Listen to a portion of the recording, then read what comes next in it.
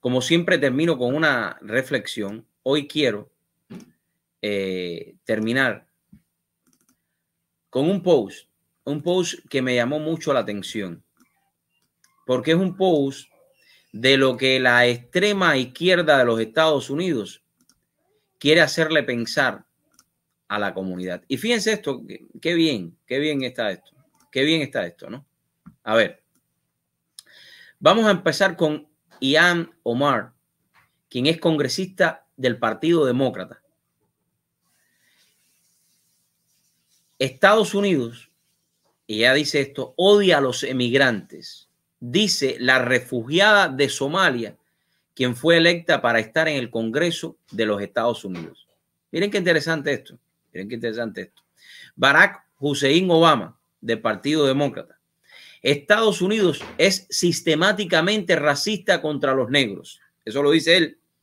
Dice el negro que fue electo 2 veces como presidente gracias en su mayoría a los blancos, porque los negros solo forman el 13% de la población de los Estados Unidos.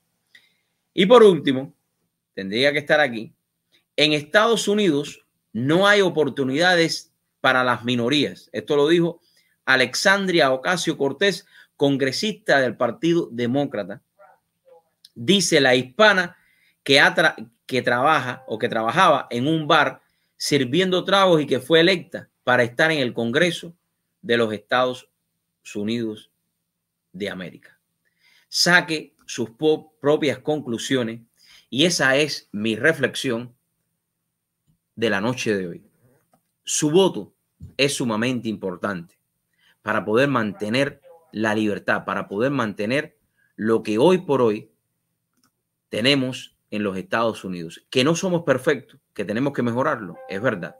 Pero en sus manos está la decisión de que este país no sea víctima del comunismo, del socialismo dañino.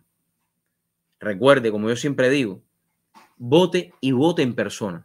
Porque si usted hoy se saca la lotería en cualquier estado donde esté, usted va en persona a reclamar ese voto. No lo envía por correo. A reclamar ese premio. No lo envía por correo.